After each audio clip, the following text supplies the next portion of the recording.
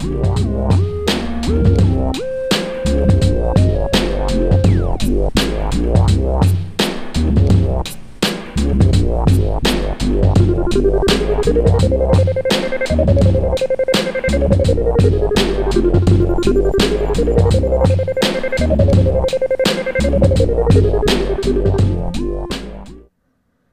right, what's up, class? This is Optimus Fields at My Living Truth, and we're back for another episode. We are currently at block height 675,099, and the current price is $59,200. Ooh, there he is. Oh, man. So, yeah, if you guys aren't aware, this is just the St. Patty's Day Teachers Lounge. We decided to just bring the crew in, have a couple drinks, talk about Bitcoin. So, Nick, what's up? Justfer, what's up? And everyone else, what's up, guys? How you doing? Yeah, this is also a good day because if you didn't see on Twitter, we announced that we had a partnership / sponsorship with CoinBeast Media, a good Bitcoin-only company that's their vision with what they're trying to do is pretty in line with ours. And their CEO reached out to us with our buddy Dennis, and we striked up a deal. And they're going to be having their pros come on in the future, and their pros are experts in certain areas of Bitcoin. For example, Denver Bitcoin is going to be our the first pro on the 31st of this month, and he's going to talk about the topic might change, but right now we're talking about having him come on and talk about the energy FUD that's been going around and just debunk it. And yeah, I'm looking forward to that. Yeah, I'm super excited for Denver to come on. That's going to be tight. And shout out to CoinBeast. Shout out to Dennis. Yeah, they're the fam. So let's go. Let's go. Yeah, Justfer, you want to say some words? I know you're a little lubed up already, so maybe you can show them some love. Hey, yeah, happy St. Patty's, everyone. But yeah, it's been a crazy week. I am definitely excited about the partnership with CoinBeast. I think just kind of combining the educational content that we're good at with like all the Bitcoin culture. I think it'll work out super well. And what a crazy week of news, and we're starting to get or at least I'm starting to get some like regular new coiner questions, which are always fun to go through. So I'm looking forward to going through that with all of you. Yeah, and tonight I think we're just going to start with the questions that we got, and then towards the end we'll go into all of the news stories we have. So, Justfer, do you want to introduce these, or you just want me to read them off? Because they basically all came through you. Sure. Yeah, the first one we got was, let's see, a question that I've run into before, and I've got like my own thoughts on it, but I'm really curious to hear what you all have to say about this. But the first one is, when should you transfer your funds from an exchange to a hot wallet, or from a hot wallet to cold storage? Yeah, I mean, I think we went over this a couple episodes ago, but since I can't remember the exact episode, we'll just rehash it. Personally, I like to think of it as you don't really want a lot of small UTXOs going to your hot wallets and stuff, but you also don't want to leave your coin on exchanges for too long.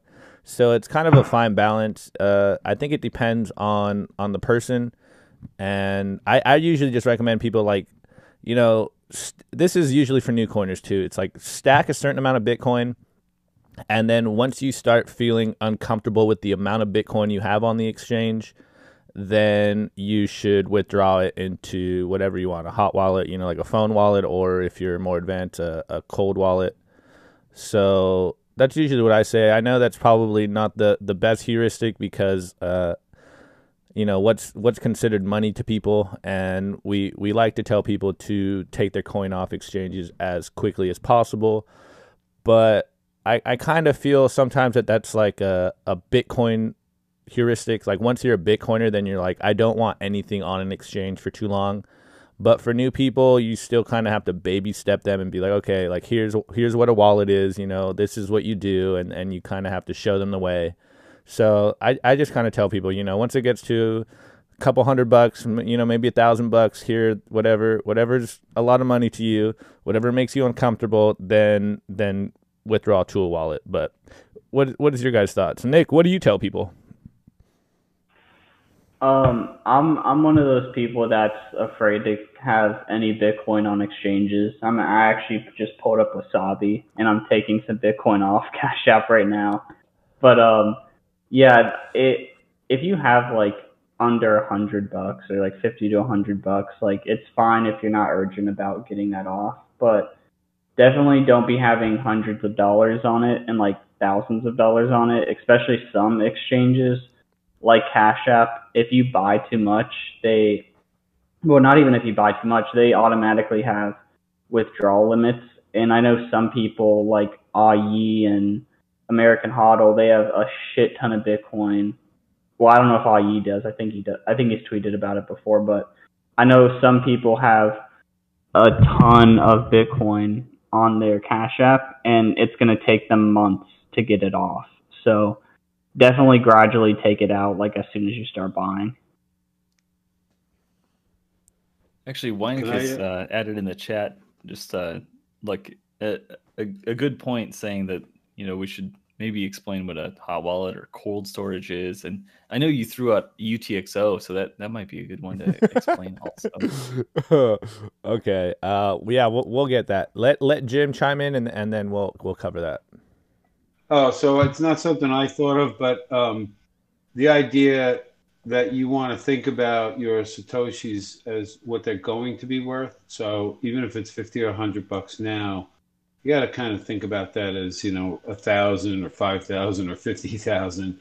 And so whatever tolerance you have for, you know, accepting the loss of those Satoshis because you left them up there, that's how high you should go. But what Nick said, at least with Cash App, is correct. If you get too high of a balance and they restrict how much you can take out, it can take a while to get it off the exchange. So you do got to keep up on it. So you get to a balance where you say, you know what, that's enough. Let me take it. And you're going to have to do the trade-off between the amount of UTXOs, which are unspent transaction outputs, for those who need to know. And you guys can get deeper in on that. But yeah, creating a lot of them isn't ideal, but leaving your coins on an exchange is less ideal. So I think the trade-off is, you know, produce more UTXOs over leaving it on an exchange longer. That's my opinion. Wisdom. Yeah. So I guess we'll teach our young Padawans what UTXO is. Jim basically just said what it was: unspent transaction output. But essentially, that's what your quote unquote Bitcoins are. If you have a wallet, that's what your Bitcoins will be. But they're the individual outputs that you guess think are your Bitcoins. But on the network level, want me to elaborate? Yeah, elaborate. I mean, yeah. Shoot it, Jim. Okay.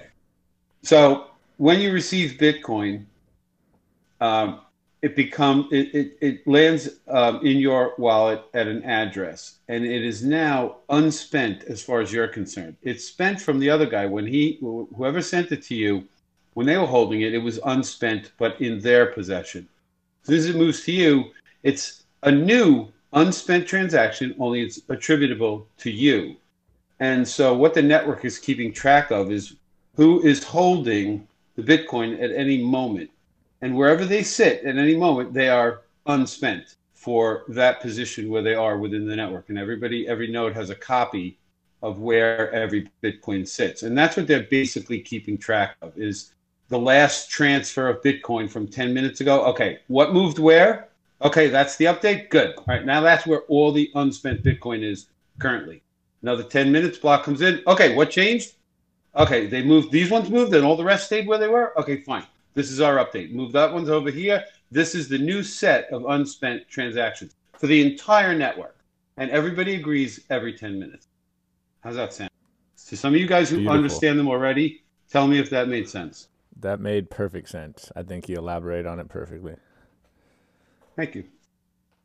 See, that's why we got Jim. Jim's able to elaborate on the technical stuff in the layman's terms, while we'll still elaborate and it sounds a little clunky and complicated.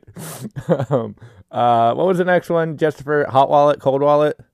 Hot wallet and cold wallet, yeah. So hot wallet is just a wallet that's touching the internet, and cold wallet is a wallet that's off the internet. Is doing So it would be like a hardware wallet, you'd call it cold wallet, and like a paper wallet. Yeah.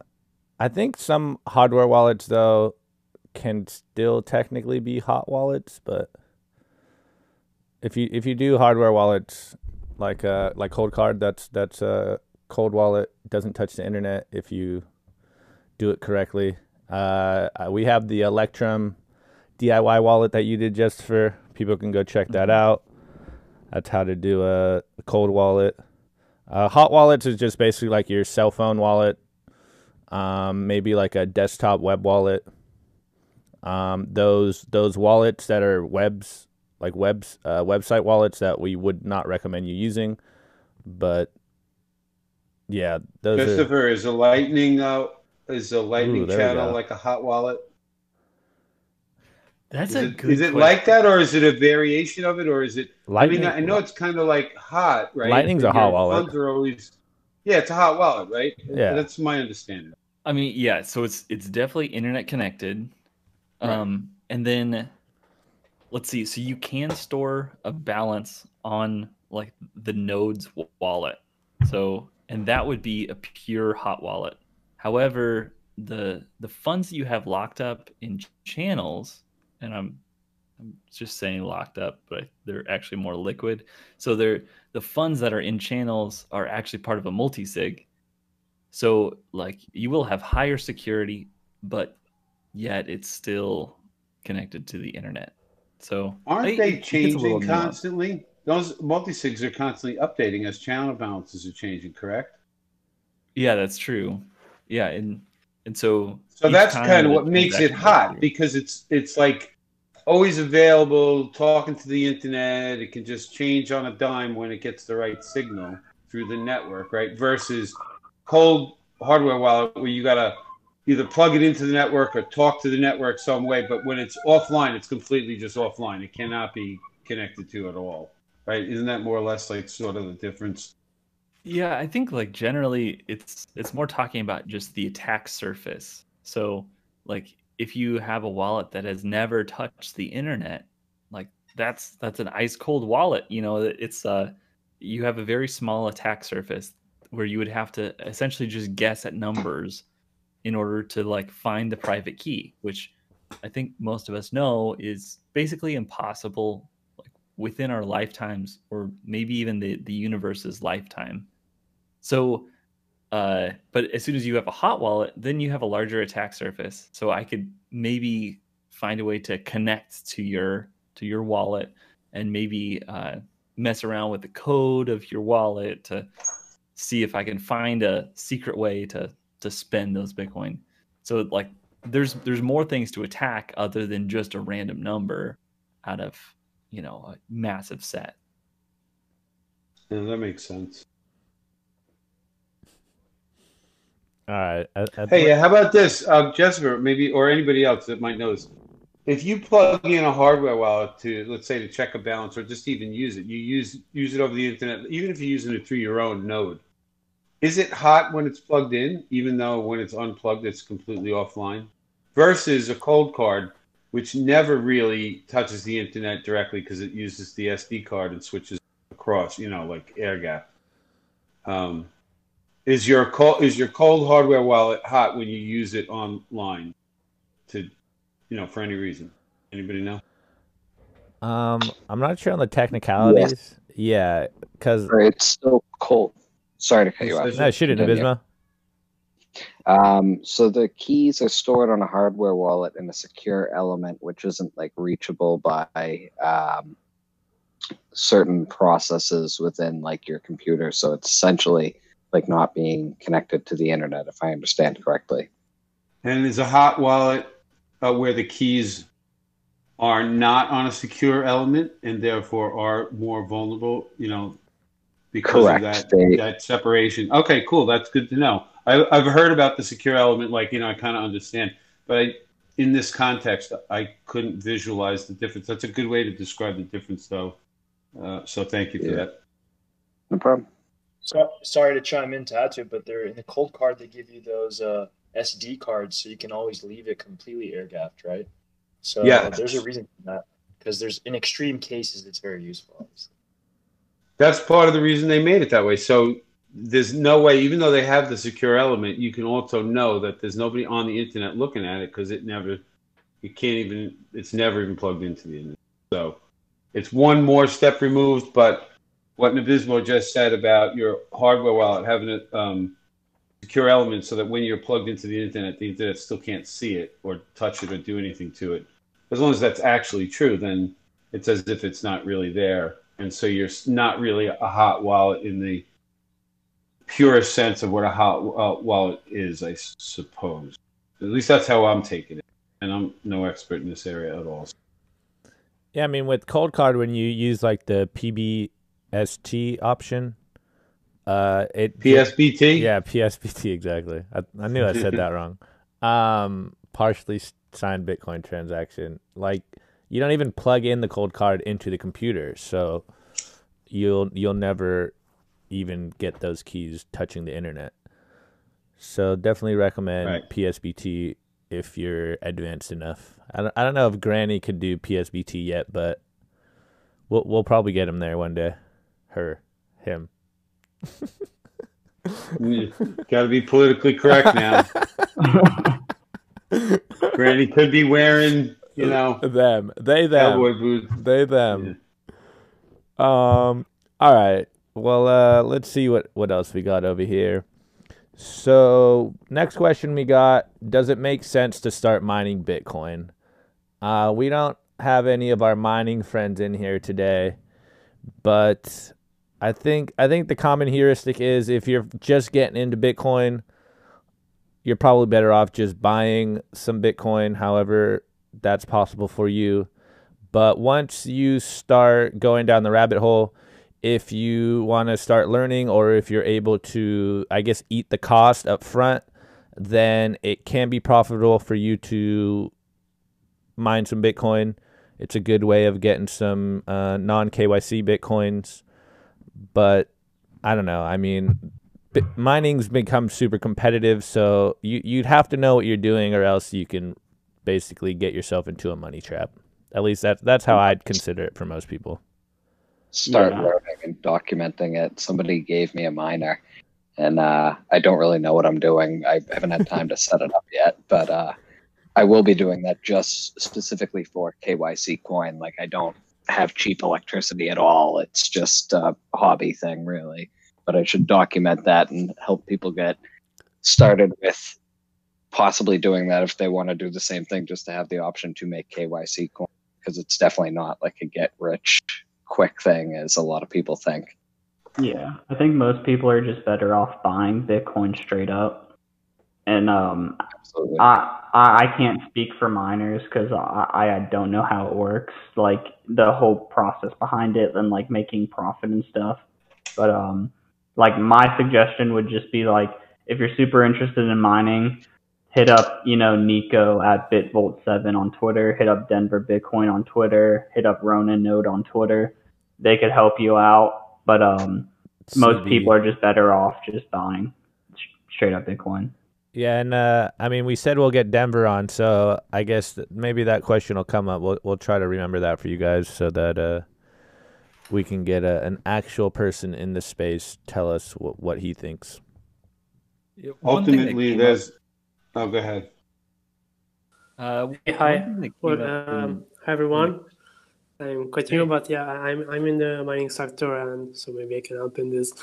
I think that if you start right now to mine, and you start so you can't anymore do mining from home in home environment or in a small scale environment, because it has become too much competitive. So the only way to do profitable mining is in doing a bit of scale, and in places where you have cheap electricity. That's the only way right now. Beautiful, Jack. Beautiful. Actually, Can I? Yeah, actually, guys. I have a little quick back. A Denver Bitcoiner was talking about heating his house, and a couple people have had success with like cost savings on electricity by using the Bitcoin miner to heat their house as well. So there's like a dual use. So that's something to think about. Yeah. Yes, I'm into a similar project in Sweden to heat up the Stockholm, which is like the capital of Sweden. So basically, it's a project of a mining container that will be linked to the district heating. So it will warm up the water, and then the water goes in circle in the city to heat up the homes. Oh wow! Sorry, I'm not a native English. So no, it's all right. It's all right. You crush that. Sounds like a good project. That sounds pretty cool. Yeah, that sounds really cool. Damn. Hey, let me. Can I just elaborate on what these guys just said? Ultimately, there's a trade-off of all these different things. So, what Jack just said about mining at home, for example. So, in most places, the electricity is going to be too expensive to mine profitably at home versus taking the same amount of money you'd spend for electricity and just buying Bitcoin outright. The difference being you get KYC Bitcoin at home, which might be worth the premium you'll pay. So that's a subjective valuation. You have to decide, is it worth it? Maybe it's worth spending the extra electricity to get the Bitcoin non-KYC. And it's the same thing with any other variable. Trying to find the cheapest electricity or trying to use the heat for some other thing is another value that you have to factor into your decision of whether or not you want to mine the Bitcoin. Just the learning curve of learning how to set it up and diagnose problems and whatever it might be, join a mining pool, whatever, and all of that. This is a whole learning curve. So that's a cost in a sense. You have to decide if you want to bear that cost, and are you going to make it back, at least in some value that you think it's worth using your time in that direction. So it's a very big cost calculation versus just getting on some exchange wherever you're allowed to buy Bitcoin and just buy something, right? And now you just own it. So for most people, that is going to be the best choice. Some pushback, Jim, is that it's really easy to set it up, and I wouldn't say that that's the biggest issue with it. Easy is a relative term. Easy for you is not going to be easy for a lot of people, and it takes there's some learning, and not everybody is going to either be capable to learn it or want to learn it. But it might be very easy. And if you were to say, why don't you bring a course up here one night and show us all how easy it is in 1 hour? Well, it's really not difficult to set up. I think what's difficult is the noise in a household, or a small little operation. I think that's like your biggest concern. Yeah. Because plugging it in and getting into the mining pool is easier than dealing with like hardware wallets and like stuff like that, in my opinion. Okay, so I don't even know any of that, and I'll take your word for it since I really don't know that. But just like you said, you have a noise issue, so now you got to factor that in. Do I really want to be a miner?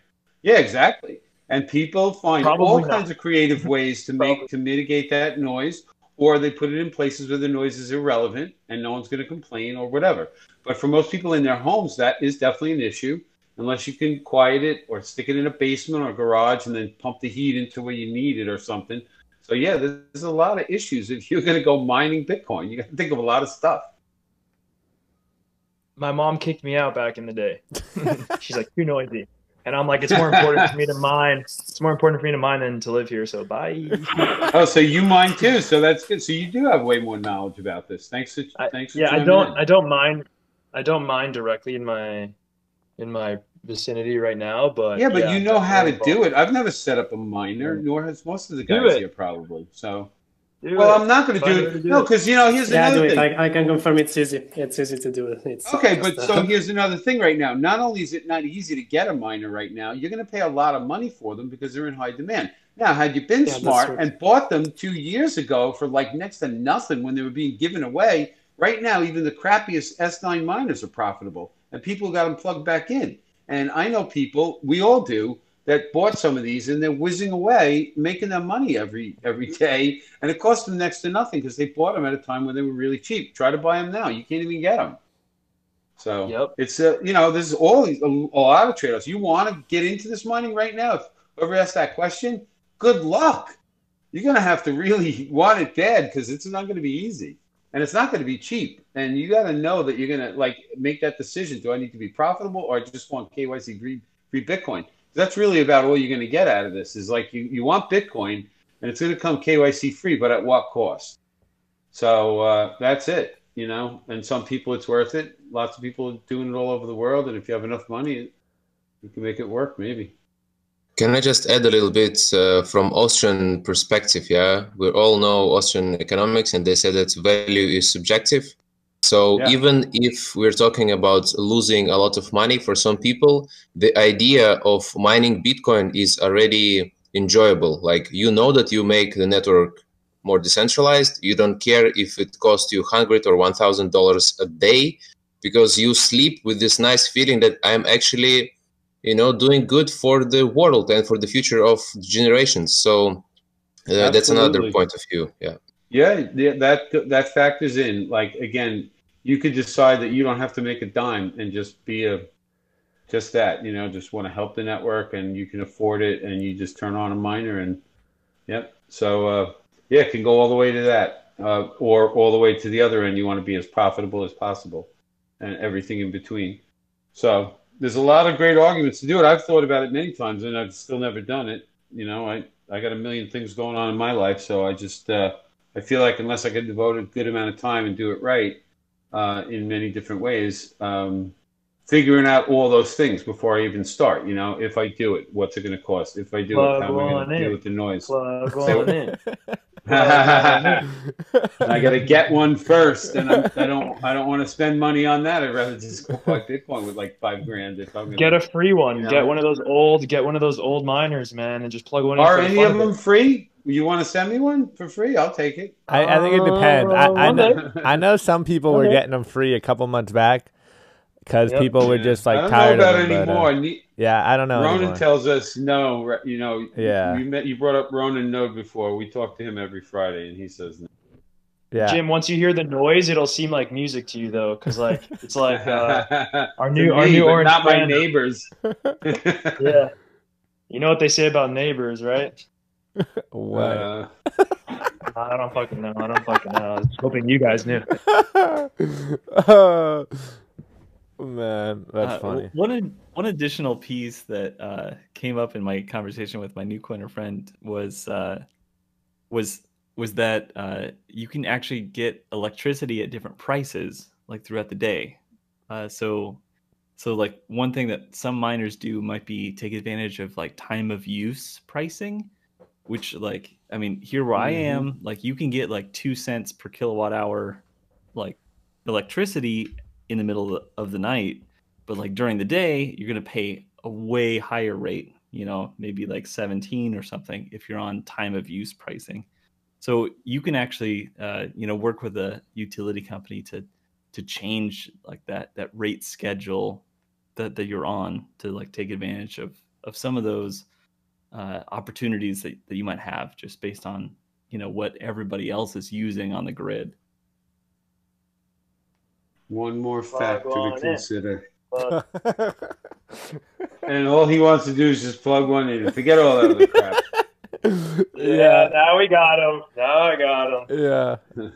I mean, I think the moral of the story is like it's a bit of subjective value. On a long enough time scale, your Bitcoins will be profitable, but the idea is can you hold out without having to sell your Bitcoins? And that entails a lot more knowledge than just like necessarily, buying one and plugging one in. Unless you kind of have just dumb money, then by all means go buy them. But I'm guessing Jesper's friend is just an average pleb and he's looking to maximize his bang for his buck. So He's an exceptional pleb.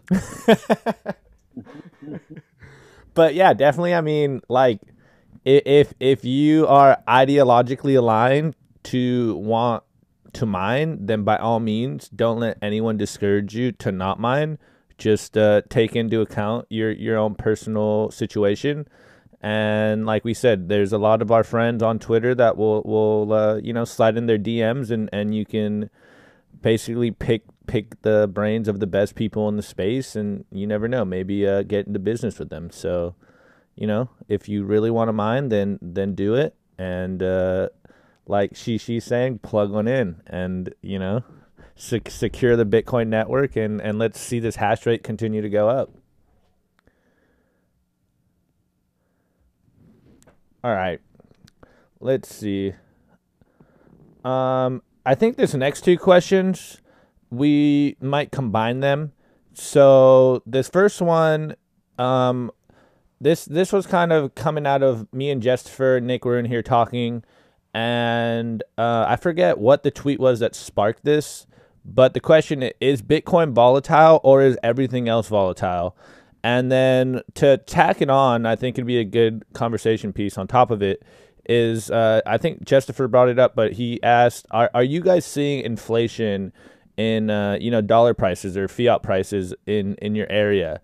And so, because I know I saw Bitcoin Rabbi's tweet, and he said like the stimulus bill went from, or the stimulus checks went from $1,200 to $1,400, but the economists are telling us there's no inflation. So on just those two notes, what would you say to the first part of, is Bitcoin volatile, or is everything else volatile? And then if you notice any inflation, then by all means, let us know what you think on that one. I mean, I know what me, Nick, and Jessifer will say, so we'll tack that on at the end. But Jim, actually, I'd like to start with you. What's your thoughts on, is Bitcoin volatile? Oh, wow. Yeah, I mean, I guess it really depends on what perspective you have. That's the key. You know, we're measuring Bitcoin against the U.S. dollar, and you know, there's millions of people in the world that give no value to Bitcoin, or don't care about the change in value every day, and then there's millions of people who do. And so I guess to the people who watch the value change, it seems volatile because it keeps changing a lot. And the outsiders just see it, I don't know, going up. They have to know it just keeps going up. They hear about the volatility. It's talked about as volatile. But, you know, when you think about it from the perspective of a static amount of units being, that have some of which have been issued, and an additional amount that is getting issued at a very steady, knowable rate. It's not volatile at all. It's just being constantly repriced every day by people in the market in dollars. It's worth a little more today. No, it's not. You're crazy. It's overpriced. I'm selling it. It's just, you know, individual actors deciding it's worth more or less.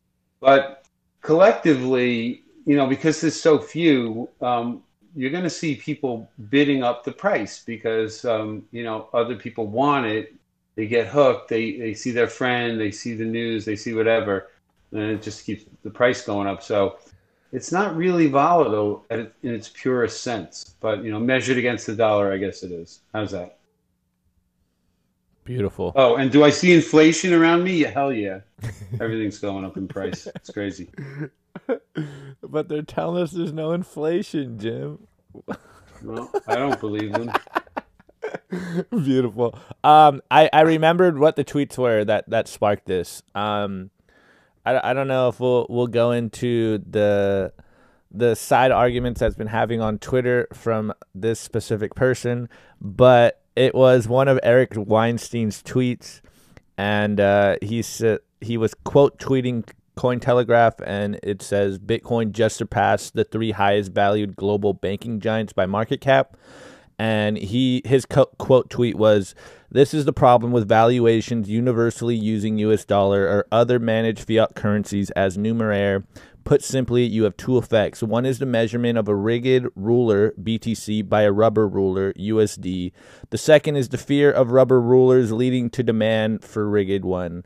And I sent Nick and Jessifer John Vallis's tweet where he goes, "You've got it backwards. The dollar isn't measuring Bitcoin.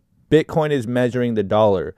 Bitcoin is the ultimate market judge, the ideal against which all other goods are measured, i.e. money. It's not dependent on rubber measures, it reveals them. It's the first economic constant." And I would parrot what Vallis said, except a lot less eloquently. You know, it's like what Jim was saying. There's only 21 million Bitcoins, and you divide that by infinity. And since it's a free market money, the price will, you know, I guess, quote unquote, be volatile. It'll fluctuate. But Bitcoin isn't volatile. You know, like if you're measuring your wealth in sats, as many sats as you have, that doesn't change. It's just the purchasing power that changes. And I know that may be a little hypocritical since we start the show with the dollar price every show. So people might think that we're double speaking right there. But I just kind of look at that as the purchasing power that your Bitcoins will be able to buy you or buy for you. And it's something to keep an eye on, because that's like what John Vallis says. You know, it's Bitcoin measuring the price of fiat around the world, and since Bitcoin is a hard cap money, then we're just seeing what the free market is telling us every time we speak about the price. So, I mean, personally, I don't believe that Bitcoin is volatile. I do, I guess maybe it's part of that Bitcoin Zen that we always talk about, where the price moves and we just enjoy the ride. But as long as blocks are coming in every 10 minutes, then my monetary network is as stable or more stable than any other monetary network in the world. And it's just my net worth that fluctuates based on the dollar price. But anyone else want to chime in? Nick? One Bitcoin always equals one Bitcoin. I don't know anything more stable than that.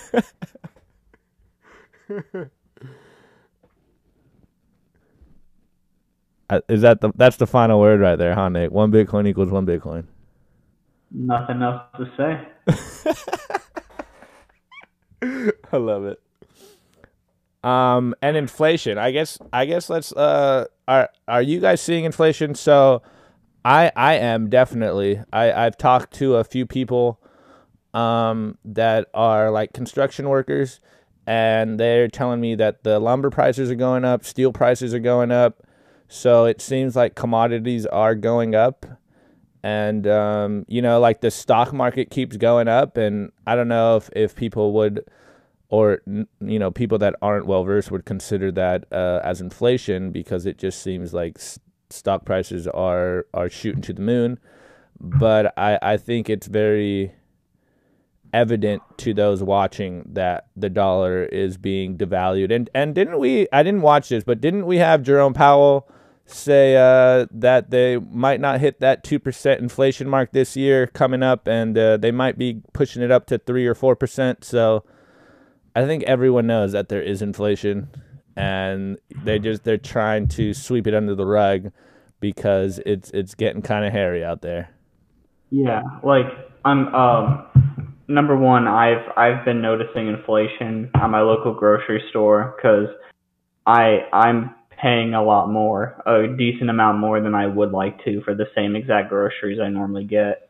But I remember I took notes on my phone, and I'll have to find them, but I took notes on the economic calculation podcast that Taylor did with Preston Pysh, and I've listened to it like 3 times, and it's fucking amazing.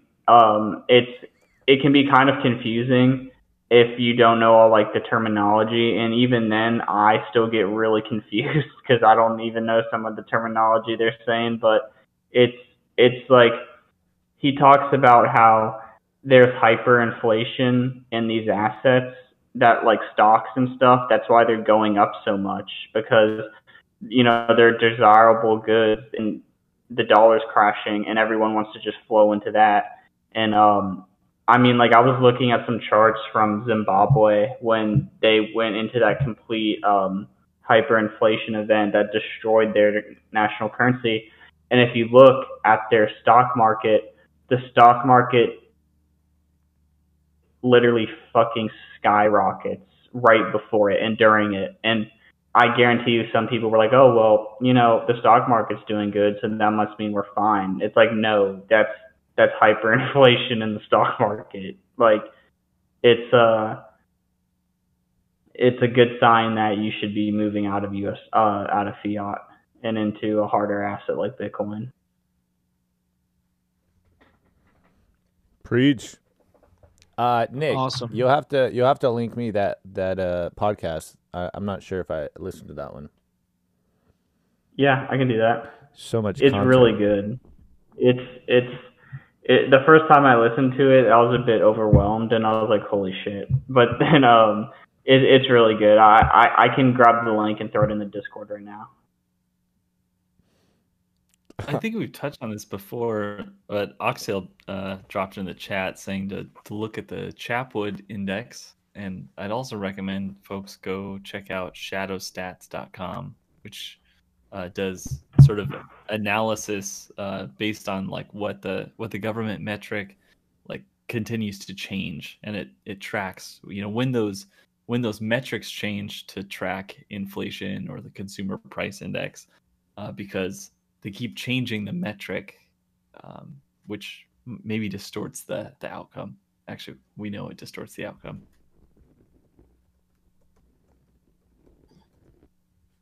It's almost like also there are different something. definitions. Yes. Shoot it. Some people are talking about inflation as increase in prices, but there's also monetary inflation. And again, Austrian economists, they say that increase in money supply is the same as inflation. So again, yeah, it depends how we see what inflation is. And if we talk about monetary inflation, then like it's obvious that if you see like amounts of dollars printed, there's definitely an inflation. There's no even question about it. And it's what, more than 25, I guess, over. Like I don't even know anymore. Like I don't think they just stopped counting, right? If you see the chart, it just goes straight up. So we don't even know what inflation is. So it's definitely there. Yeah, and they just print another $1.9 trillion stimulus, so it seems like it's just going to keep going up. Which means for Bitcoiners that our number goes up. And it goes up hard. One thing I wanted to bring up is in Canada, I saw a tweet from a guy who was talking about how they've been getting 2,000 Canadian a month for the past year. And the dude went to the grocery store and like one stick of butter was $7. Oof. But there's no inflation, guys. There's no inflation. COVID supply chain, bro. Blame it on that. Yeah. It's the Russians. The Russians are manipulating the markets. The Russians. Oh, I knew it, bro. I knew we had a mole in here.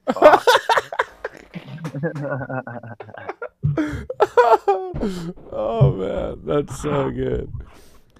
Yeah, I mean, I'm sorry. I just read Justifer's comment that said if we all just wore masks, the butter would be cheaper. Wow, that's amazing. Truth. Preach, Justifer, preach. You're killing grandmas and raising the cost of butter. Come on, guys. Oh, damn it. It's just like, you know, I had like the whole like, you know, mask debate, it kind of just like moves the focus away from like what's actually happening to the money. It's just massively being devalued, and we're printing like crazy, which is just going to destroy the middle class. So like the only like option we have is to like go to Bitcoin, which is this fantastic exit from the system that we don't have to participate like in this whole charade anymore. Like we can like play by the rules that we want to play with, like with broad consensus. That like I'm going to opt into this system that is much more responsible financially, and that actually like it doesn't rely on debt that is going to like just bleed out through the rest of the world and like cause the entire world to have a cold every time the US sneezes. Like, I want to get away from that system. Agreed. Yeah, and Preach. they want to keep you in it, just like the Christine Lagarde said, the head of the ECB. She said that she said something along the lines of like, we can't allow people to escape into Bitcoin. And she said something like that. She was talking about how Bitcoin is an escape from them, and it's kind of like, yeah, we know and we like it. Like, they want to keep you trapped in their system, and they're going to try and figure out a way, whether that be central bank digital currencies with strict rules or whatever it may be.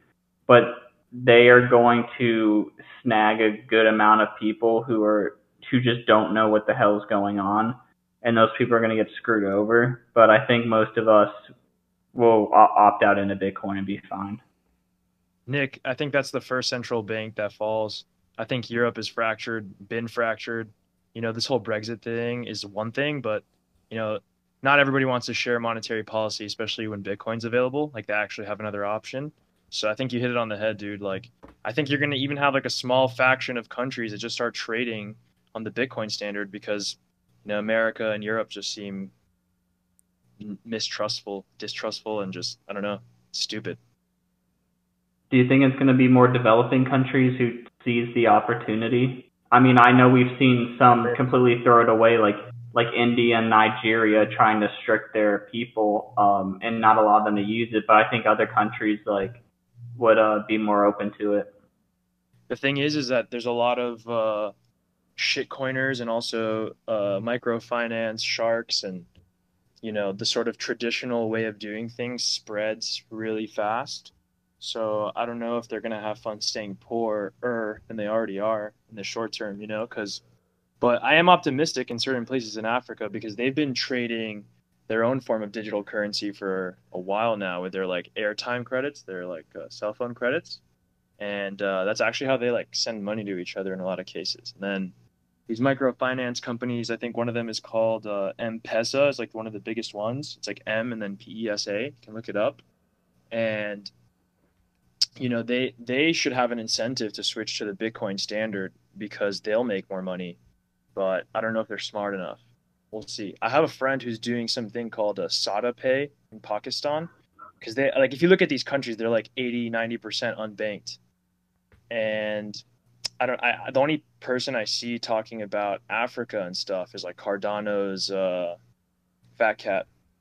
And yeah, and I'm scared of him. Because like I think he can convince some greedy people up top, which is their biggest problem, to like adopt that. So yeah, I don't know, man. I have a feeling it's going to be like Greece or something. You know, like if you look at the history of Greece, like post 2008, I think they had like a third party rise up in response to the fuckery. You know, because they got hit super hard, and like you said, when the U.S. sneezes and you take a shit in Greece, it's not good, and I don't know. I have a feeling it's going to be something like that. Some small country that gets it started. And I also saw a Pierre Rochard tweet today where he was like, oh, the first central bank to buy Bitcoin is going to be the winner and the last is going to be the loser. And I'm not sure because I think the first one to buy without people knowing, because I think if a central bank starts switching to Bitcoin, like the faith in the actual system will crash. So it just depends which central bank and when. But I don't know. Europe is a weird hodgepodge, which they decided in like the early 2000s to all share a currency. Like it was fucked from the beginning. Yeah. So my question is, as Bitcoin plebs, what do you think? Should we go? Like, okay, I'm from small European country. Should I go and push forward for Bitcoin standard and ask basically my central bank to adopt it, or they're enemies and we should keep them as far from Bitcoin as possible? So what's the game plan? I think you just do what's best for you, and if they follow suit, that's good. But I think you just save yourself and maybe some people around you, like your family, close friends, and I think you just see how things play out, and I think you'll know what's the best thing to do when the time comes. yeah, there is no right answer to that. It's like, yeah, get on the lifeboat and hope you save some people you love. And pretty Yeah, much. it's just like I can do that, and I'm already doing that. Like I'm helping people around, but at the same time, you know, I have some people that I know, and like these people know people. Like in small country, I think you can get to the top pretty fast, and then you can start pushing ideas, you know, on a higher level. And I'm just wondering, you know, if it's like it might help country in general, and it's like great news. It's like, hey, you know, this country accepted Bitcoin as a reserve, so it's awesome. But at the same time, I don't believe that the government should grow. I believe that we need to eliminate central authorities. So it's like, you see, it's contradiction. I think campaign finance is like really interesting. That's like the smoking gun for like Bitcoin in general. Like imagine if all political spending was tracked, you know, just on chain. You know, that's interesting for me, more so than any central bank. I don't give a fuck about central banks. Like they hodl, they just hodl. They print money and hodl gold, right? So hodling Bitcoin is just another thing they're manipulating. I don't know, just thoughts. I mean, I love that question. Yeah. I haven't really thought about it too much, but I'm just thinking right now, the game theory of it all. If it's a decent sized country and they add Bitcoin to their reserves, then I see like one of two things happening. It'll either kickstart the dominoes and then force other, you know, central banks to have to hold because they don't want to see their competitors do better than them.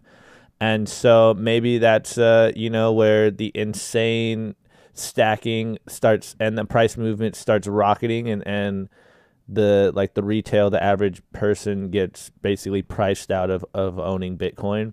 Or I could see them kind of being attacked. Like if Russia did that, if Russia just went balls deep in Bitcoin, then I could see a full-scale propaganda attack on Bitcoin. And even with that, like the U.S. government would probably still be stacking silently just because it's like we can't let them stack the Bitcoin with and us do nothing. Because I have to believe that there's some people that understand what's going on, and like Brad Sherman's a perfect example, you know, a politician that gets Bitcoin and he's just on the opposite side of it. He's probably stacking silently because he understands what Bitcoin can possibly do. So I can see a central bank probably being the ember that starts all kinds of crazy stuff to happen. And we've been saying that for a while, that once a government or a state starts accumulating Bitcoin is when shit's going to really start hitting the fan. And us Bitcoiners are just going to be sitting there like, oh my God, what is going to happen next? And we're already like that with big corporations joining the game. And so I could only imagine how crazy it would get for us average Bitcoiner to watch a state put Bitcoin on its reserves. And so I don't know, like Tony, that'll be something that we'll be watching. Awesome. Let's go. Can anybody articulate the logic as to why a central bank would want Bitcoin as its reserve? What do they get out of it? I mean, so, I honestly, like, I understand where you're coming from, Jim, because they can already just print money out of thin air. You know, they can't print Bitcoin. Yeah, exactly. So on the one hand, they probably don't need it because they can just print money and benefit from the Cantillon effect, and it doesn't really matter to them. But in my mind, I think the reason they would want to is if they're starting to understand that their system is fundamentally broken, and even though they're printing as much money as humanly possible, they just can't escape from, I don't know, say like hyperinflation in their country, and they're like, okay, you know, I need to secure the bag because our system is completely broke now and all hell is breaking loose. But I don't know, maybe someone else has a better idea. Why do they have to begin with? Why what? concept. Like they have gold too. Well, some of them don't though. Like it'd be like Canada. Canada maybe would be the prime country. They have like no gold reserves. And I feel like nice reserves. They have nice reserves. I'm nice. I'm Canadian. It's the little dudes that are going to get Bitcoin first. They want to like compete on the global scale. I agree with Wine. They're going to hold whatever's valuable. Facts. Yeah, I submit to you. All right, go ahead. Yeah, I usually assume that like the fiat currencies are going to stick around, but they're just going to stack Bitcoin the back end, and then they would feel empowered to like devalue their local currency or their country's currency, especially if their debts are denominated in their local currency, because that just makes the debt cheaper, and then that means that they could get out of debt faster and stack more Bitcoin, which, I mean, that would be horrendous, and I'm not really sure how they would transfer that to like the people of their country, or whether like the country would actually like allocate like Bitcoin towards the interests that they already have. Like here in the U.S., it would be towards like large corporate interests, so it might just like reinforce like the bias that like the government already has to like support, you know, corporate interests before the interests of, you know, regular folks. One of these countries is going to take Sailor's playbook and short their own currencies and buy Bitcoin. Wine, but why short the currency? Why not just short the gold? And then just so basically, if the theory for eating all of gold's monetary premium holds, that means all these central banks have to start selling their gold for Bitcoin, right? Pretty much. Well, the gold will still have some value because there's like actual use in it, but yeah, you can hold the door open with a bar of gold. It's very nice. No, it's a good conductor of electricity and all that speed. Yeah, but what I'm saying is that like if that theory holds true, like Bitcoin eats gold first, okay, so then somebody has to like go. Yeah, stored in a warehouse. But they're gonna buy Bitcoin first and not announce it, and then just like print their shit to oblivion and buy more, like finance their own debt. Yeah. I mean, I don't see the system changing. I just see people hodling different assets, whatever. Who care? They don't care. Yeah, I was like speaking to a New York finance bro, and I was shilling Bitcoin to him, and he was just like, dude, it's just your like risk off asset du jour. Like, it's like, dude, you don't get it. If you use the word du jour, you're already fucked. No, I used it. He said it's your flavor of the day. Okay, I like that. I'm with that. Just like, you know, I don't know. It's just like gold. It's just your hot flavor of the day. Like nah, dog. 1.9 trillion, bruh. 1.9 trillion, bruh. That's funny. Well, the last question before we get... can I chime in? Yeah, get it, Jim. Get it, Jim.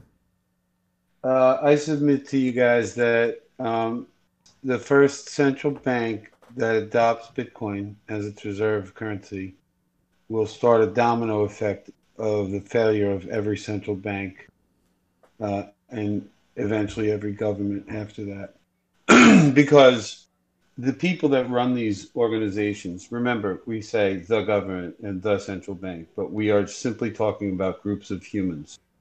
And they're out for their own self-interest, as we all are, and sort of should be, except we shouldn't cheat people to get it. But these people cheat us to get what they want. And when they no longer can control the system to give themselves an advantage, they will simply try to get their own individual advantage on the down low first, because they're not going to take in a whole shitload of Bitcoin and spend it on the country and humanity. And they're not going to pay off their corporate friends, because once they let go of the Bitcoin and their corporate friends have it, they don't have it anymore. And they can't make more, and they have to get some somehow.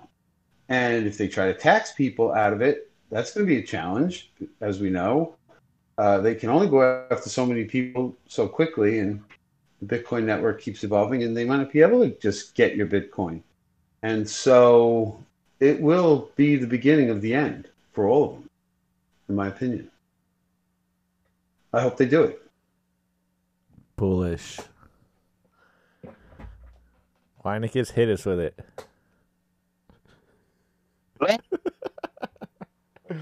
Let's go. Let's do it at the same time. It's hard to get your timing in, bro. It's hard to get your. Yeah, I'm in another part of the world. You got the Weinicke's cadence that fools us all. Yeah, I hit different. It sounds like we got some Europeans in the house tonight, which means it's very late where they are. Surfer Jim, I What's read up? your real estate article on Citadel 21 a lot. And you read it a lot? You mean more than over and over? What? Like I've read it like 4 times probably, Wow, and I always just think thanks, to man. myself like, "Yo, this shit is legit," and I always buy the amount of Bitcoin that I need. That's divided by everyone. Like, that's how much. Oh, Like that's your purchase amount every time you go for the 235,000 sats or something. Yeah, something like that. Or sometimes when I'm just feeling like I'm want to take over the world, I just do it 2 acres worth at a time. You know, I have to say, I also look at my balance as it changes, and I think, holy shit, I just stacked like 5 people's worth or some amount. Like I just go, holy shit, I can't believe people are missing this, and I'm getting all their corn. Like, okay, thanks. I don't know. Dude, I've shared that article with 50 people after Wine shared it with me. At least 50. That's so awesome. I read Thank it more you. than once as well. And I like a couple of times I like misquote the number and then like read it again. And then I'm like, oh shit, I told that guy the wrong number. And so I just Well, go the back. good part and about that is that Right. the underlying fundamentals of what I came up with don't ever change. You can change the number of people or the amount of the value of a Bitcoin, but not the amount of sats. It's just the division and the multiplication that would slightly change. So anybody could update it. But it's great because it does give people a sense of like this sort of definitiveness about this whole thing. You know, it puts scarcity into perspective. And I have to credit like Trace Mayer, I think, who inspired me by talking about Bitcoin as this piece of real estate, and you should get yourself a chunk of it. You know, there's a finite amount. And for those of you who aren't aware, I did that not as an article first, but as like 10 tweets in a row. And then when HODLNOT was published in the magazine, I thought to myself, I think I can make that an article. And I'm no writer or nothing, but it worked out pretty good. And he helped me out with it, and he was nice enough to publish it. So I'm glad people read it and get something out of it. And I was hoping it would like sort of stand the test of time in a sense, and it kind of does in a way if you look at it from that perspective. So you guys, I appreciate it, man. Thanks. Dude, you turned a Deutsche Banker, most legacy motherfucker I know, into almost a whole coiner. So take pride.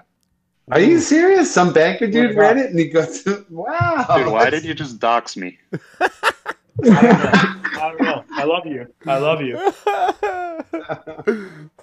You guys always got I love the sense of humor of the Bitcoin crowd. This is great. Oh, man, that's good. Man. Wow, I'm very flattered, I have to say, you guys. I have no idea how many people have read the thing. I don't know. Could I even get metrics on like how many people downloaded it? I would have no idea. I'd even find that. So I don't even know. But that's great. They probably have that. You should, maybe Citadel's capturing those. I would assume they are. If not, they're probably doing not a good job. I don't know. Well, the numbers are going to be big because I'm always hitting that. I'm always pulling it up. Now, actually, what I do is if I'm going to link it to something, I actually just pull it up on the web and copy the address. It's like I don't even have it saved somewhere. I always just pull it up. Again. That number is one of my stacking strategies, and then another one is like I hate when I see decimals, so I always buy like sats to round up my amounts. Sure. I guess soft flex. Never works. Yeah. Never works. You are acorns, bro. You literally are acorns, bro. Yeah, I acorn myself. So just to fill in, anybody who's listening that doesn't know, talking about this article I wrote comparing Bitcoin to real estate, you can find it online. Google Citadel 21 Volume 4. and or you can Google Bitcoin as real estate, and it'll come. Thanks. Yeah, I mean, we've got the presentation recorded too for Bitcoin Kindergarten. So. Oh yeah, that's right. I did review it for this podcast. Very good. I forgot about that. What's the number of sats? What's that number? Weinicus, what's the number that you quote? Do you remember, Jim? It's like 235,000 or something, I think. I'd have to pull it up again because I don't remember. 7.8 billion people divided by all the land. Well, all the usable real estate.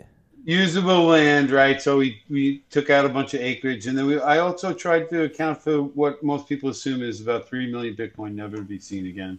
So I used a total of 18 million instead of 21. So again, you change some numbers around, you'll get slightly different numbers. But no matter how much you change it around, you're not going to get them so dramatically different that the amount of money it costs you to get what would be your fair share of the entire Bitcoin network, if divided equally among all humans, what that would cost you right now is like a couple $100. So, even if you alter those numbers by a dramatic amount and push it all the way to say one side, make that price go up, what's it going to go up to 500, 600?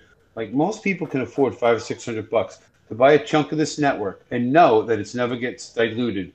Even if everybody on the planet had some as well, like you'd all have the same amount or whatever. Like it's just this uniqueness about it, this absolute scarcity that really humanity's never really had something that's been absolutely scarce. I've heard many people describe Bitcoin as the first thing, and I'm starting to believe that as well. That this is the first thing that you can sort of count on. Like I don't know, you guys can dig deep onto that.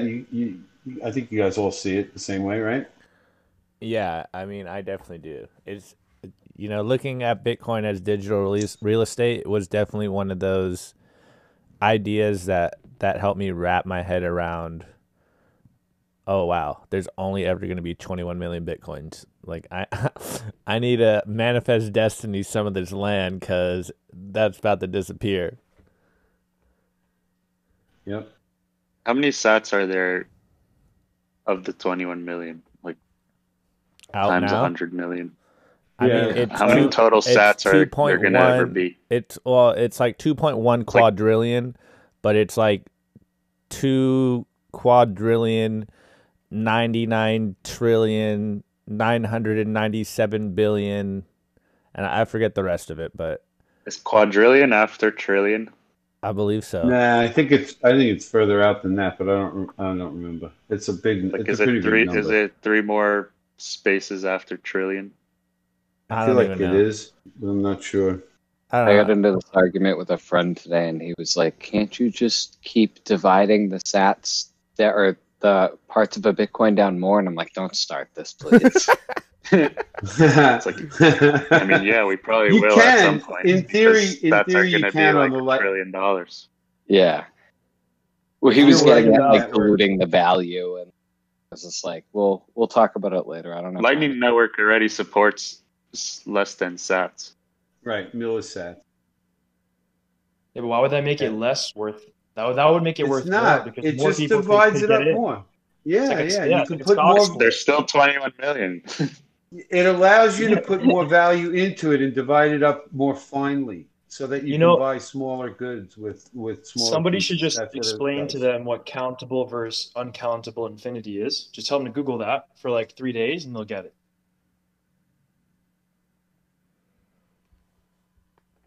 Yeah. Someone run the numbers. Yeah, maths is hard. Someone run the numbers. The last question before we get, I guess, just start talking about some of the news part.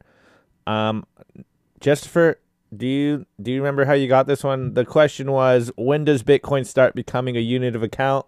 And all I can remember telling him was always has been. So, Christopher, where'd you get this one from?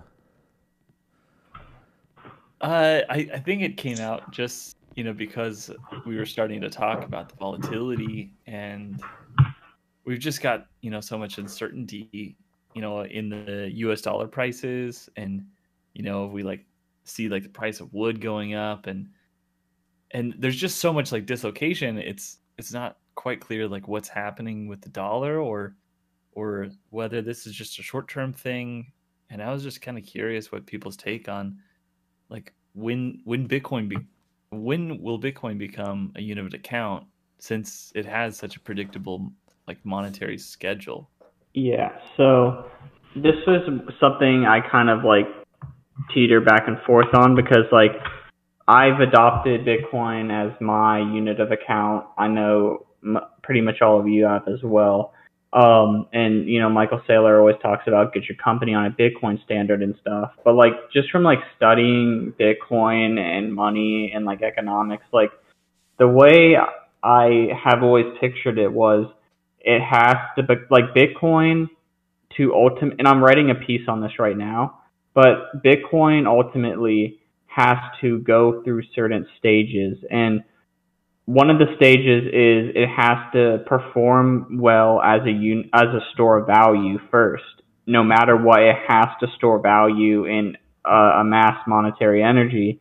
And then after it gets, you know, maybe tens of trillions of dollars behind it, and we scale up Lightning Network and other second layer solutions, then it would move to be a medium of exchange. And then that's when retailers and merchants would start slowly, or maybe all at once, I have no idea, ditching fiat and start demanding to be paid in Bitcoin.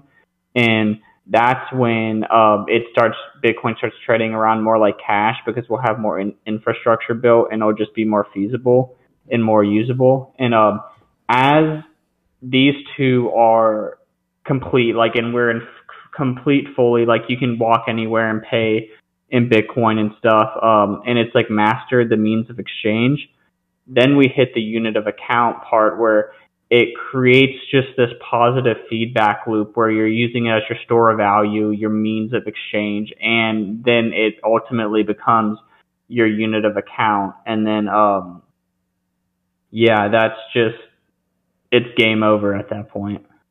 So, and I'm kind of confused on like what I should be saying, because I go back and forth, because that makes sense, you know, going through those stages. But also it's like, I always say Bitcoin's my unit of account, but I don't use it as the medium of exchange. Well, what would be the definition of Bitcoin being a good store of value? Like, how many years out would you consider it being a good store of value? Because it's been one for 12 years, and the dollar has, like, we've really only been on the fiat standard for like 50 years. So are we going to have to wait 50 years before we consider Bitcoin a good store of value? No. I mean, Bitcoin has proved in the first 12 years that it's a good store of value. Like normally people are afraid, because Bitcoin is only 12 years old, that, you know, it could still fail. It could still, you know, it hasn't, you know, technically quote unquote proved itself yet. But I think that's wrong. $1 trillion asset, like, you don't accidentally make $1 trillion asset, not accident. You don't, you know, degenerate gamblers online don't accidentally put $1 trillion into a new asset class. Like, this is proven to be, especially in 2020, to be the best store of value. But I think personally, until we go, like, we're living a store of value phase right now currently, and we won't move into the medium of exchange part, the next level, when, like, we need to have, in my opinion, on a mass scale, to have this medium of exchange happening, like, bare minimum 10 trillion, in my opinion. Like, there's so much cash out there. Like, I know there's like, I don't even know how, I don't even want to say a number because I haven't checked my facts, but I know there's like 40 trillion in cash just laying there doing nothing globally. And I think that Bitcoin needs to amass so much more monetary energy before we can finally take that leap from store of value to means of exchange. Did that answer your question or make sense there? I mean, it made sense, and it like I know exactly what you're saying, because I'd agree with you.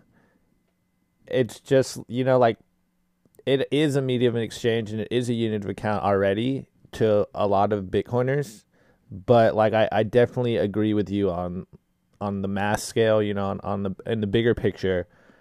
Hear me out. It's definitely a store of value. Shoot it.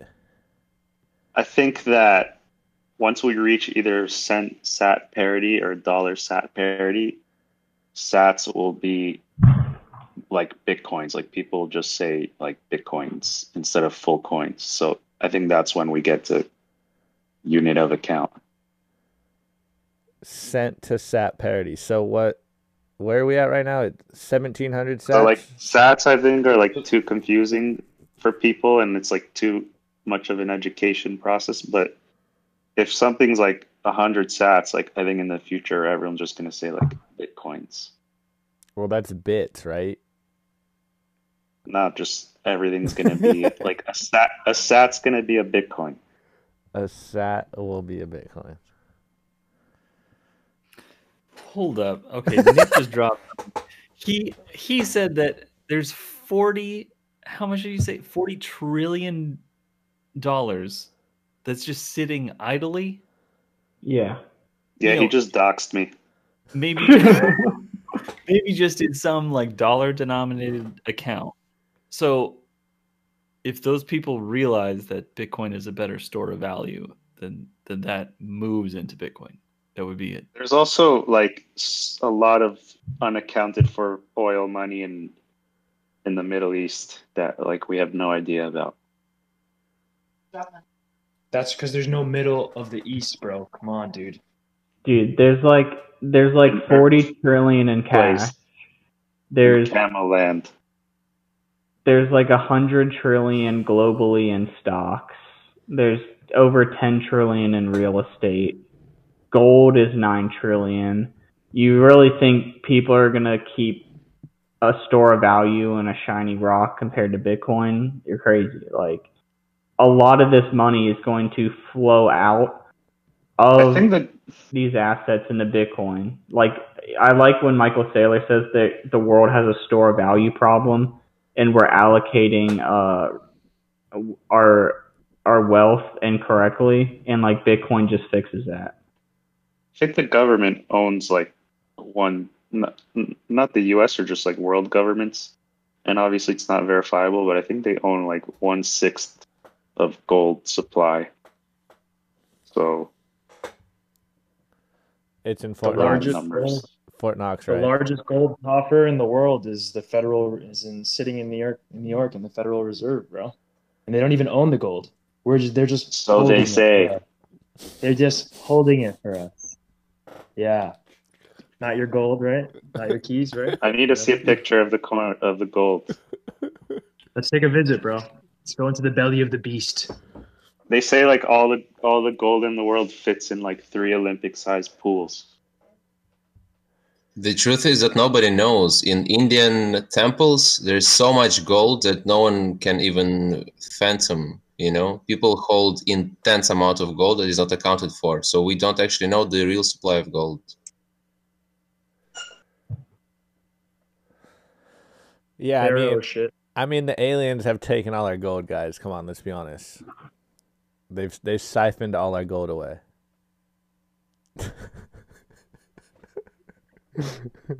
Oh yeah. Mr. Taxman came to my door, and the aliens just happened to steal my gold. The new boating crash. Oh man! All right. Well, speaking of, I guess we'll go gloss over some of these events that happened this week. We were just talking about banning. We brought it up earlier. India is proposing a ban on digital assets. So I have it over here in our notes. Another country tries to ban Bitcoin again. But the difference on this one is that they're not only going to try, well, I'm going to say try, but apparently this bill is in movement. So this time they're not only going to try to ban mining Bitcoin and trading Bitcoin, but they're going to make possession of cryptocurrencies, so we'll just say Bitcoin, illegal. So that's definitely a big step from all the other banning FUD. I think we've probably thoroughly debunked the banning FUD on here a couple of times, but what was your guys' thoughts on when you heard this? Is just like another like, okay, I saw a few good memes of India trying to ban Bitcoin, and it's like a gate that just covers the sidewalk, but you could walk around it. So that's kind of my thoughts on it. I don't know if you guys have anything to add on this one. It's pretty straightforward, I think. It's just, they're banning themselves from Bitcoin, right? she shoot it. Yeah, I was in India for their ATM run of 2016. Like first fucking 2 days I get there, they're like, try to go to the ATM, and I see a line that just, you know how many people fucking live there? Like you see that line and you're like, holy fuck. Go to the next ATM. Again, you're like, okay, I'm never getting money. And my dumb ass was like, oh yeah, I'll just pull it out of the ATM when I get there. You know, save on the exchange fees. And I fucking, dude, it was a mess. I had to get on a fucking Vespa with some dude who I PayPal'd.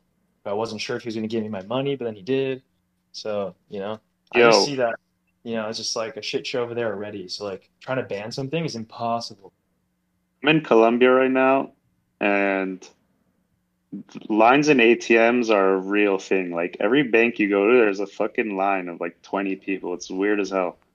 And I've been orange pilling a lot of people here, and they seem to understand it and the value of Bitcoin way easier than people in the US. Just my 2 cents. I mean, I think I've had the same experience with Latin Americans. They seem to get it because they usually have left the country where their currency and money went to shit. So I concur with you. Someone just tried to chime in. I didn't see who that was. So when you like are a Bitcoiner operating in those countries, do you have to like, you know, find someone else that's willing to like buy your Bitcoin if you need like fiat to like participate? You're hoping you find a Bitcoiner, right? That you can just send them some sats. There's exchanges. Like there's exchanges here, but yeah, I mean there's not many Bitcoiners, I'll tell you that. Yeah, but payment terminals I think will be like available. Like if Americans come with Bitcoin and they're willing to spend it, and then they understand ATMs. There actually are a handful of ATMs around here, like Bitcoin in the bigger cities. I don't even mean ATMs. And you could withdraw. Imagine you just pull up and you just like have a little QR code. You just send a little Lightning transaction. Like I can see that like in the near future. Well, I mean, I always bring it up that Strike Global, like that's going to change the world, because then you don't necessarily need Bitcoin. It's just using Lightning as like the protocol to convert currencies from one to another, and then everyone can transact freely. Yeah, if you guys take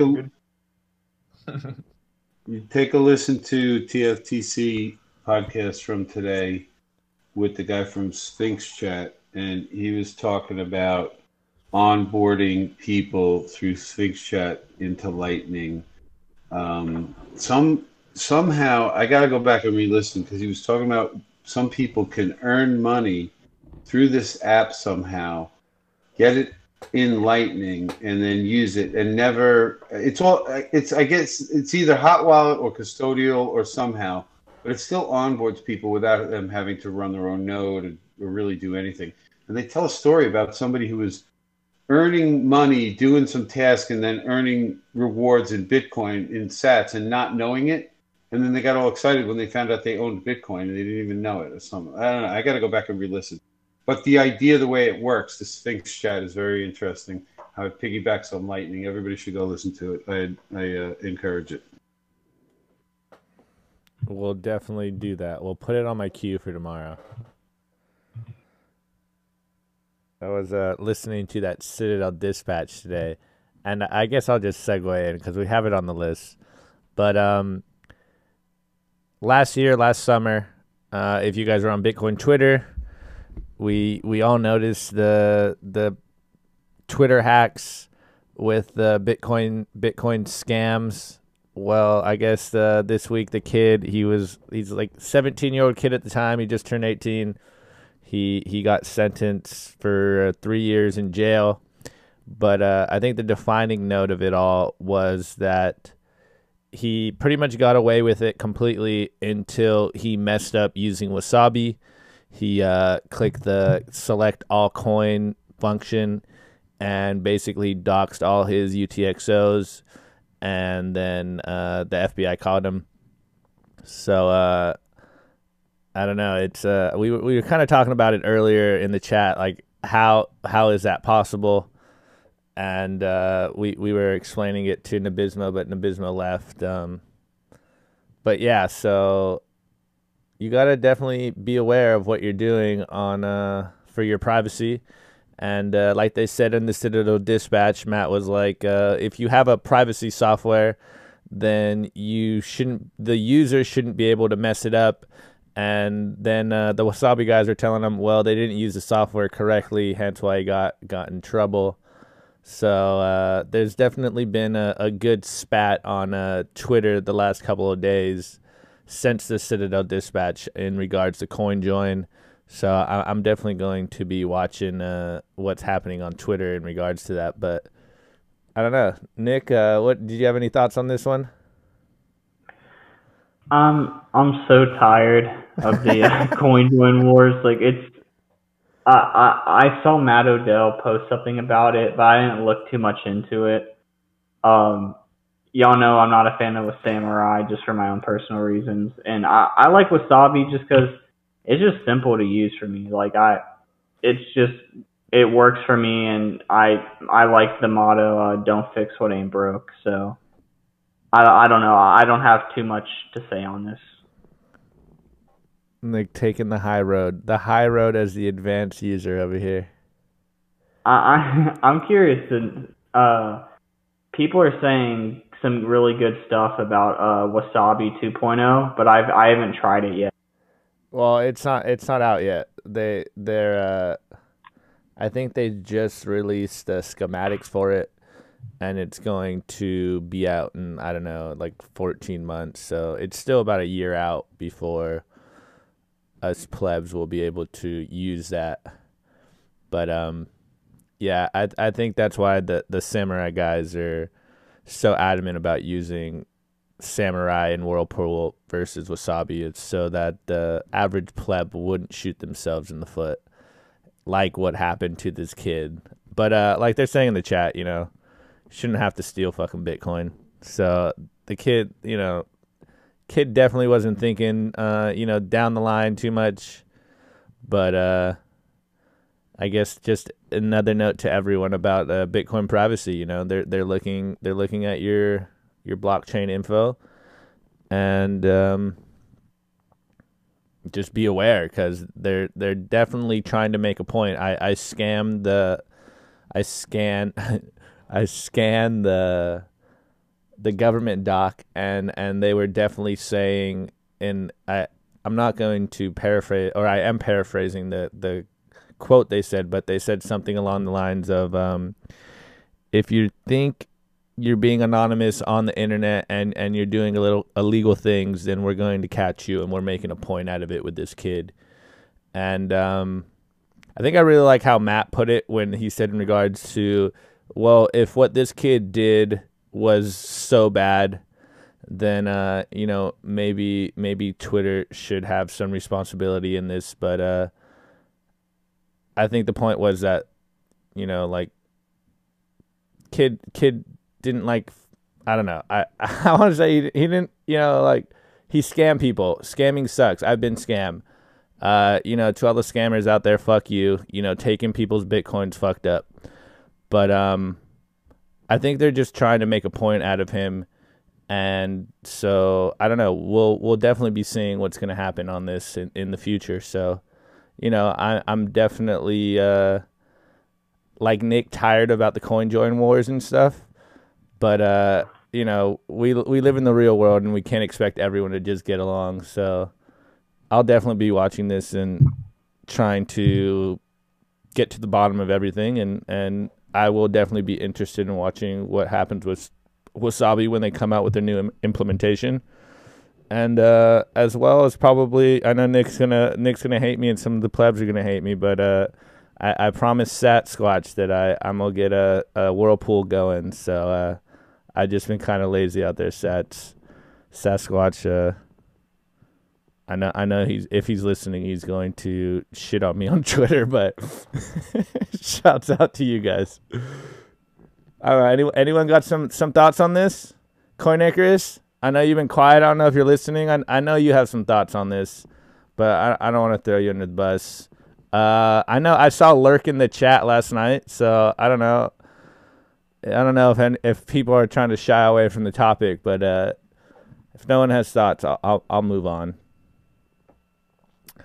I'll add something small if I'm not totally cutting out and choppy. Let's go. All right. So look, I've bbeen watching a little bit of this tonight, and I could see Francis posted a tweet about Wasabi coin joins, essentially a chart that No Para put up. And what was it? And then Matt Odell came back and said that essentially that No Para like edited those, that chart to look that way. Oof. And essentially showing that Samurai, that Samurai, the amount of, I guess like the amount that's going into Samurai is like significantly lower than what's going into the coins. So anyways, like there's like some, I mean, the privacy wars are back, right? The Wasabi versus Samurai, like it was quiet for a little bit and now it's back. So, personally, I'm a Wasabi user. And it's not that I have any particular dislike for Samurai. I was going to use it, but unfortunately, they don't make an iOS app. And I don't have an Android or Graphene OS. So, and just stick with what I've got, and I'm happy with it. And I have a cold card, and use it with Wasabi. So. There we go. Honest Coin Icarus. It's Honest Phil, not Honest Abe anymore. Uh-oh. I think the other piece that I want to highlight is just to hold your own keys, because even if you dox your privacy, you can still, you can still claim that you don't have access to your funds. Like that's still an option. There's some precedent for that. There's that one dude that they tried to confiscate his Bitcoin, but actually they only had his hardware wallet, which they couldn't get into. So, but he's still, I imagine he still had a backup of his keys. So withdraw your funds from the exchange and learn how to hold your own keys. I think that's the piece that I would highlight. Yeah, Yi always makes this argument on Twitter that do you even have to coin join? And he makes this argument that you can just say that you have no proof that I still own those coins. You have no proof that I own the wallet that it went to. And he could explain it a lot better than me, but I always thought that was interesting. Yeah, I'm gonna slide in Dieter's DMs and see if we can get him to come on and talk some Dieter takes with us, because I'd definitely be interested in hearing that, and I know it's gonna cause some fucking chaos. So he's gonna cause all shitcoiners. All right. Well, Jester's getting tired over there, but I wanted to bring up one last thing. It's actually kind of two last things. So Jester, bear with me. First one was we had Ross Stevens telling us that we should be expecting a lot from institutional investments this week. And then today, before we went on, we got the news that Morgan Stanley is the first bank to offer digital asset exposure, with the caveat that you have to have at least $2 million of assets under their holding. And that was going to be through NYDIG and Galaxy Digital.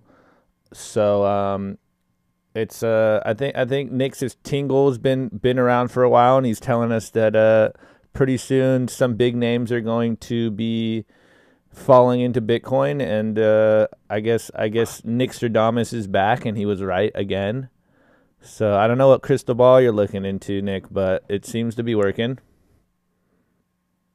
Yeah. I made this joke on Twitter the other day. I think it was under your comment. Take out a loan in your neighbor's name and get the 100x ready. I'll let you know when to execute them. That was definitely under me. Yeah, but dude, I've been feeling so like something's just about to happen. Like, you know when like it's like you wind down a spring and it's just ready to, spring back up. That's what it feels like. That it feels like we're about to explode at any second. And every single day, it's like you go to sleep and it's a chance of, it's like Christmas morning the next day. You never know what day is going to be the Christmas morning. And then you wake up and like, I wake up and someone tags me in a photo on Twitter and I'm like, who tagged me this early in the morning? And I ignore it for like 5 minutes. I'm like, wait, what was that photo? Oh, it's a photo of CNBC announcing Tesla bought 1.5 billion of Bitcoin. Like, going forward, any day, Monday through Friday, that can happen. It's going to happen more often than not on Mondays, but it's like you go to bed every night not knowing if there's going to be a huge company or even a small company announcing they've bought millions or billions of dollars worth of Bitcoin. Bullish. Let's go.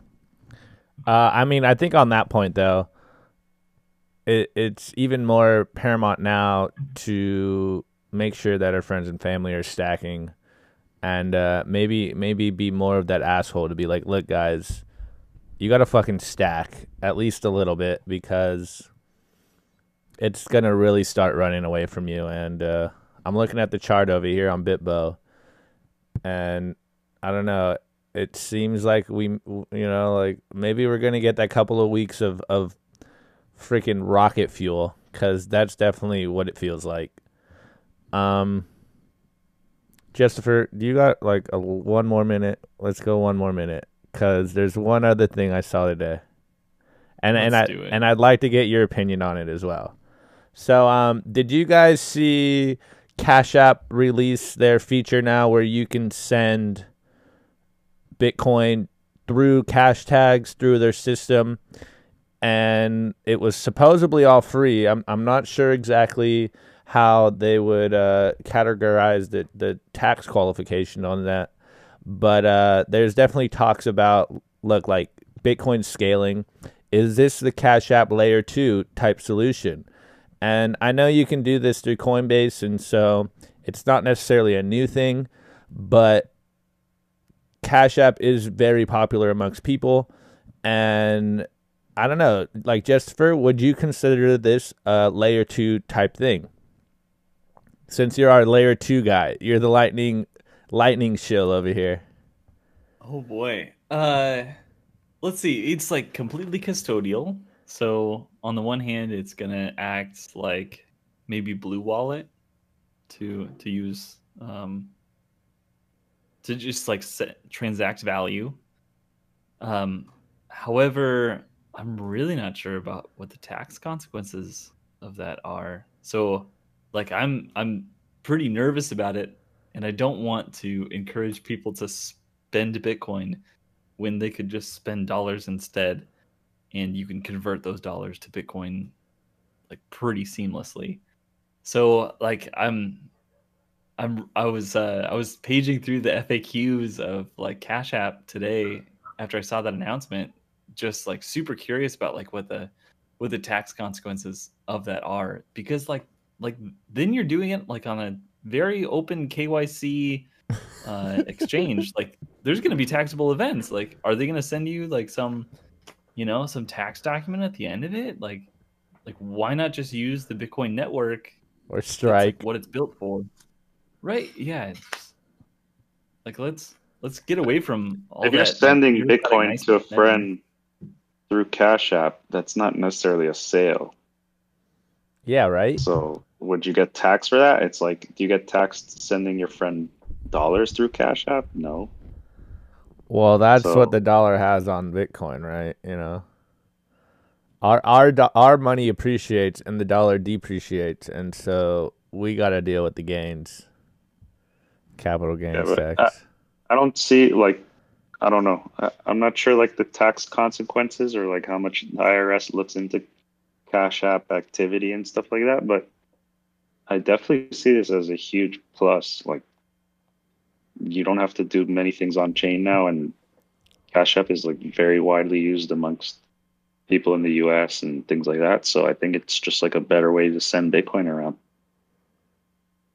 Yeah, I'd kind of agree with that. And I mean we've been talking about not us necessarily on the show, but Bitcoiners in general, that the ways that Bitcoin will scale will be through these custodial type solutions, whether it be like a Visa or the MasterCard, you know, payment systems.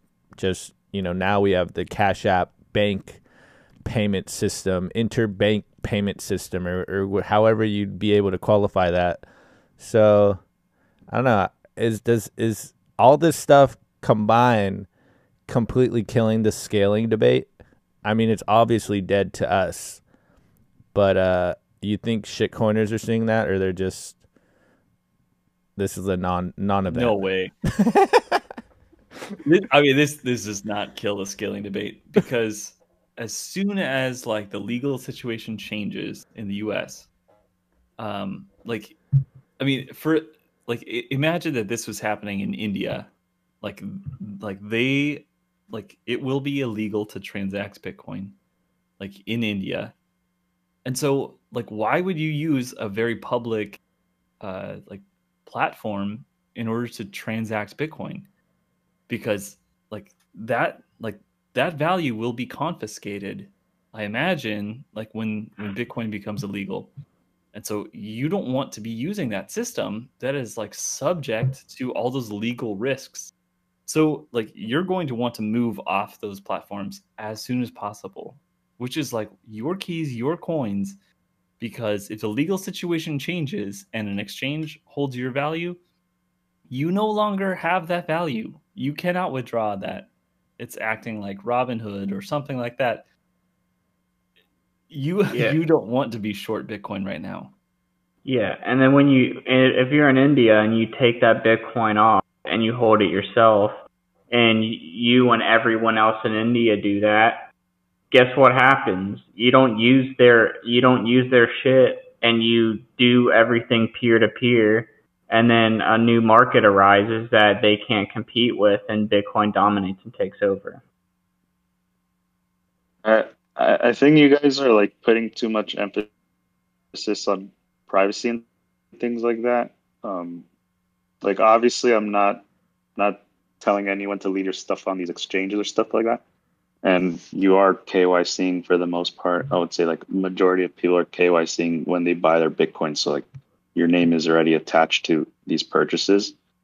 But I don't know. I just like I think a Cash App doing this type of a feature is just great for Bitcoin economy in general. Like, people have way easier means of sending and sharing Bitcoin with friends and things like that. It doesn't have to be large amounts or anything, and then you're not necessarily recording things on chain, right? So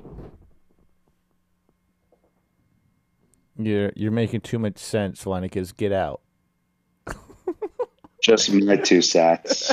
No, that doesn't make sense, because like, folks that are new to Bitcoin, they're usually curious about like, well, where can I spend it? Like, who accepts Bitcoin? Which, I mean, for us that have been in the space for a while, like, that question is irrelevant, because people are willing to pay dollars for my Bitcoin. And so at any point I can just switch over to dollars and then use that. Yeah, I mean, if you have the Cash App card and you hold Bitcoin on there, you can like easily just like sell it through through Cash App on the spot and like use the card in everyday stores or I don't know. Just like another example, imagine your friend is getting married and like you want to send them a gift and like maybe it's an easy way to send Bitcoin to them, you know? Yeah, I guess at some point, everyday user will not know what's a full node, what's Lightning. They'll be like, "Hey, I've got Bitcoin on my app and I can send it," you know? So I think they will not be even bothered about getting into depth. Like, I have no idea how, like, you know, SEPA transfer works or Visa transfer works. I have no idea how this stuff works. And I guess most of the people will have the same attitude towards it.